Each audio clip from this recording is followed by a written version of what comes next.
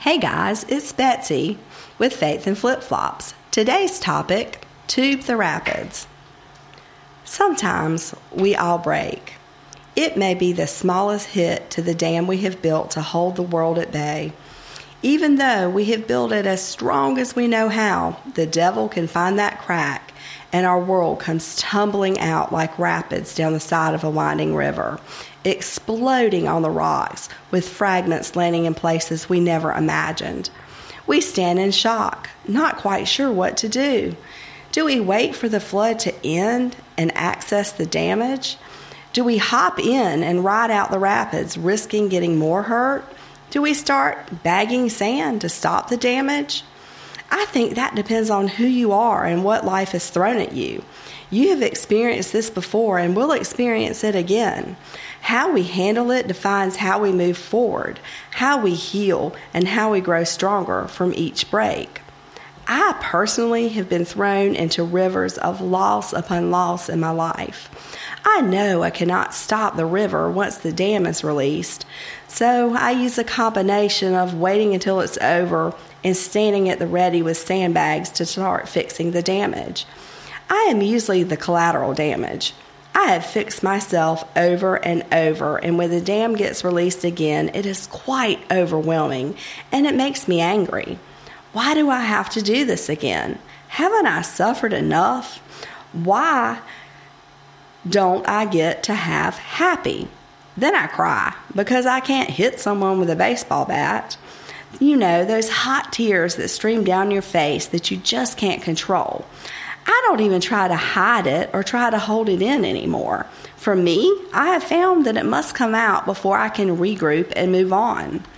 Eventually, some bit of saneness comes back, and I remember that foundational God squad I have. I start texting what's happening. I can't call because hearing their voices will make me cry again, so texting it is. They know me. They know my situation, my past and present. They know my speed traps and pitfalls and the things that will get through to me as I sit in misery. In a short period of time, they are praying, making suggestions, offering help, and promising to stand by my side. My strength begins to come back. Not from within me, but from them. I am not alone. I have this crew that acts as the tangible hands and feet of Jesus when the need arises.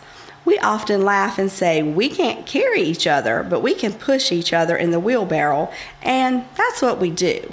When one of us goes down the rapids, the other sends in ropes and nets and hauls us back to the surface. We are strong in each of our own ways, but together we are invincible. Take that, devil dude. I used to fight asking for help, struggled like a cat about to get a bath because I am strong and I don't like to ask for help. That was pretty stupid. We all need help. Being afraid to ask for it from those truly willing to give it causes unnecessary suffering. I don't like to suffer, so I have given up that stronghold and kept ones like only using Charmin toilet paper and sleeping on expensive sheets.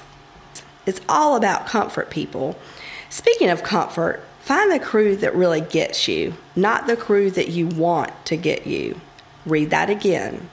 I'm saying that the group that you want or should fit into may not be your God squad. Do not let that deter you.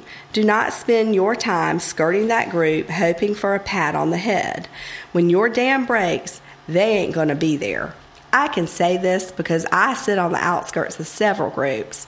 I've tried to be cool like them, but I'm not an original like the rest.